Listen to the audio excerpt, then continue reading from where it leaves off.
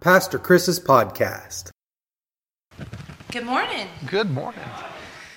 Well, it's hot out there. It's summer. It's officially summer. I just thought I'd announce that because we had some pretty weather earlier. This morning, I'm a storyteller. I don't know if you guys have caught on to that over the last year. But this morning, I'm going to tell you a little story.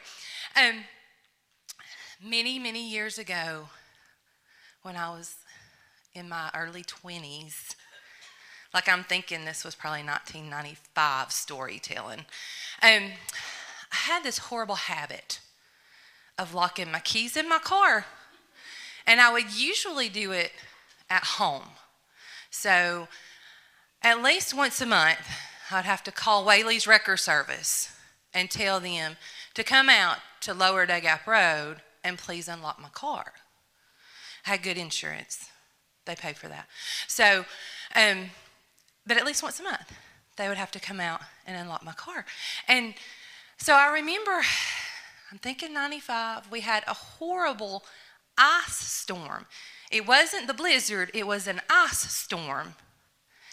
And I got up and thought, well, I'm still going to work. So I got in my car and I drove into town and I got to my office and there wasn't any power. And so I had to drive back home to Lower Day Gap Road.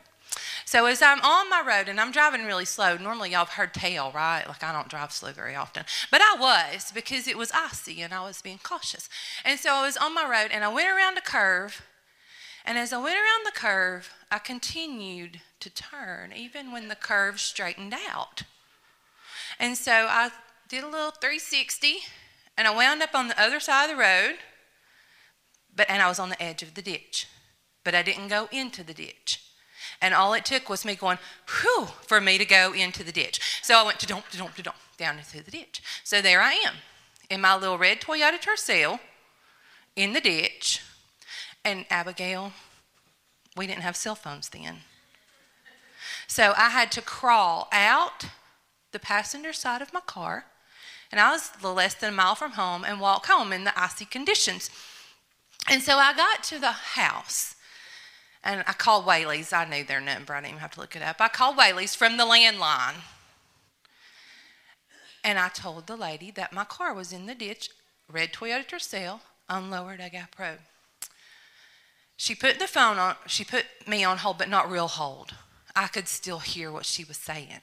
So she put me on hold, just laid the phone down, and she called over to dispatch and she said, we've got a red Toyota Tercel on Lower Day Gap Road. And I heard that guy come back over the thing and said, tell her I do not have time to unlock a car today. They finally came and got me. But that was a habit, and I was known for my habit. I had another time when somebody was looking for me in the church, and it was the dead of winter, and one of my youth members said, just go in there and find the girl in blue jeans and flip-flops. That's how they described me. Pastor Chris has been doing a sermon series on the names of God. God is God, but we're also learning that the other names in the sermon series, they describe who God is. Now, the cool thing about God is that he's never changing. And so those names will never change. I decided that locking my keys in the car maybe wasn't the best habit. So I worked on that one. I will still have on flip-flops any time of the year. That's not going to change. How do people describe you? What are the habits that if somebody saw you and they said, or if they were trying to tell somebody about you, what would they say about you? Would they be positive attributes? Or are there some that maybe you should change?